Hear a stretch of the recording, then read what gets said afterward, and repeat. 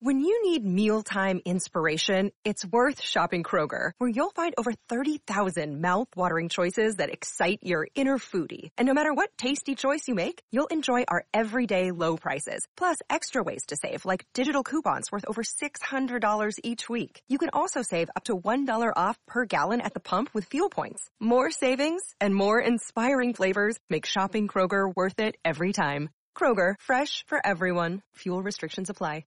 Cut to the chase. Cut to the chase with Laura Curran on 77 WABC.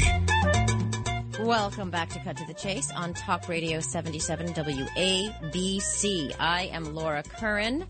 And are you a betting kind of person? We were talking about TikTok addiction, but there was a big story in Newsday today about widening gambling addiction. Nationwide, it's estimated that about 2% of adults have a gambling addiction, and college students have a bigger gambling addiction. A lot of it is thanks to the casino in your back pocket, your cell phone, mobile devices, being able to do sports betting.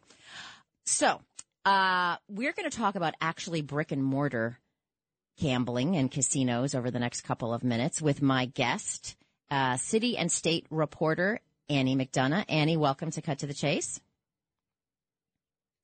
While we get Annie on the line, I wanted to let you, dear listener, know that there are 12 big casino companies working with developers and other organizations to bid. There's 12 of these groups bidding on what will be 3 casino licenses in downstate. So there are the upstate casino licenses. There are 4 of them. In a couple of years, we'll have 3 down here. And someone who's been covering this and there was a whole issue of city and state devoted to this Hunger Games of casinos. And Annie McDonough had a few of those stories in there. Annie, welcome to Cut to the Chase. I think we got you now. Hi, how are you doing? I'm doing great. So these downstate casinos could generate $2 billion a year in revenue. That's a lot of money. And so we see these companies like Wynns, Bally's, Sands, MGM, all of these spending millions of dollars to have the opportunity to bid for these 3 downstate licenses. Do you see it as a bit of a Hunger Games, and they're all just trying to spend as much money and paper the town as much as they can to win these licenses? Yeah, it's an interesting way to put it. I think, it is a bet for each of these companies. There are about 12 confirmed or rumored proposals in the works. And as you say, there are only 3 downstate licenses.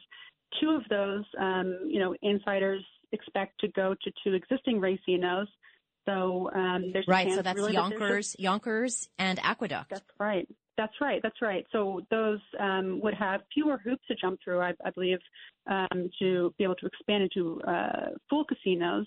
So we might be talking about really one downstate license that all these competitors are vying for.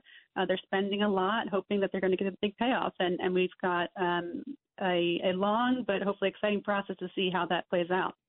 Well, there's certainly a lot of money to be made. As I mentioned, about $2 billion a year in revenue. And we look at the money that's being made in mobile sports betting with its first year.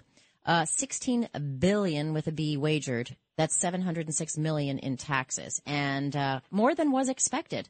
So, by the way, I'm speaking with Annie McDonough, a reporter from City and State, talking about the downstate Hunger Games of casinos. Are you hearing from communities? For instance, in Midtown Manhattan, there are 5 potential bids just within walking distance of each other in Midtown Manhattan.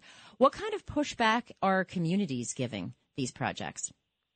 Yeah, so we are sort of at the beginning phase of that, it feels like, where we are starting to see some community boards, some individual groups speak up. In Manhattan alone, 3 community boards have approved resolutions that oppose either a casino in their specific area or a specific proposal that's already come out so far. So they've been citing concerns like risk of increased crime, a risk of problem gambling, as you mentioned, higher congestion and traffic, as well as just the lost opportunity to use some of this vacant space for other purposes like housing or green space.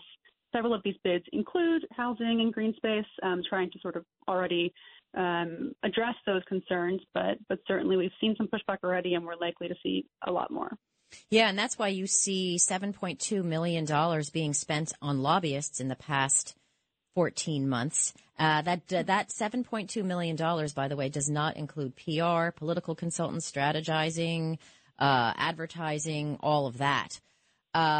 You have Steve Cohen, actually. So there's a potential bid up by Citi Field at Willets Point in Queens. So Steve Cohen has reportedly hired 7 lobbying firms, but he's also not forgetting the community piece. He's had visioning workshops with as many as 1,000 people from the community taking part. That's right. And that's Politico reported that a few weeks back, just how much has been spent on lobbying, again, not including the other kinds of figures like consulting and PR. But you do get a sense from these developers and gambling companies that they're aware of just how important the community approval aspect is to this process. Those Queens visioning sessions that you mentioned, one person compared those to me as the opposite of what we saw happen with HQ2, where there really wasn't. Yeah, this is the Amazon thing that went belly up in Long Island City. That's right. And there wasn't that kind of community outreach. The CEO of the Queens Chamber of Commerce, Tom Greck, said that what Steve Cohen is doing is the opposite of HQ2. Take it with a grain of salt, but well, it is. That was such an utter failure, losing that Amazon headquarters. That broke my heart because as county exec in Long Island, I knew we were going to get a lot of jobs, a lot of people coming to live on Long Island. It would be really good for our economy, good for economic development. So if something good can come out of it, and people have learned their lessons that you do have to engage with the community, that's not, maybe there's a silver lining there. Right. So, Annie McDonough from City and State, I want to thank you so much. If you want to know more about this Hunger Games and all of the different projects, so there's one out in Nassau County. Las Vegas Sands is working with the community hard. They've hired up all the consultants out on Long Island to get that one approved. We'll see what happens there. But there are, as I said, 12 of them. I talk about that on my podcast, which comes out tomorrow on Cut to the Chase Extra, with Annie McDonough and with Justin Sondel, a freelance reporter who also contributed to the City and State issue all about casinos. So, Annie, I want to thank you so much for joining me. And everyone, download that podcast. I think you'll find it very interesting, and you'll see if there's one slated potentially for your community. Thanks very much. You got it.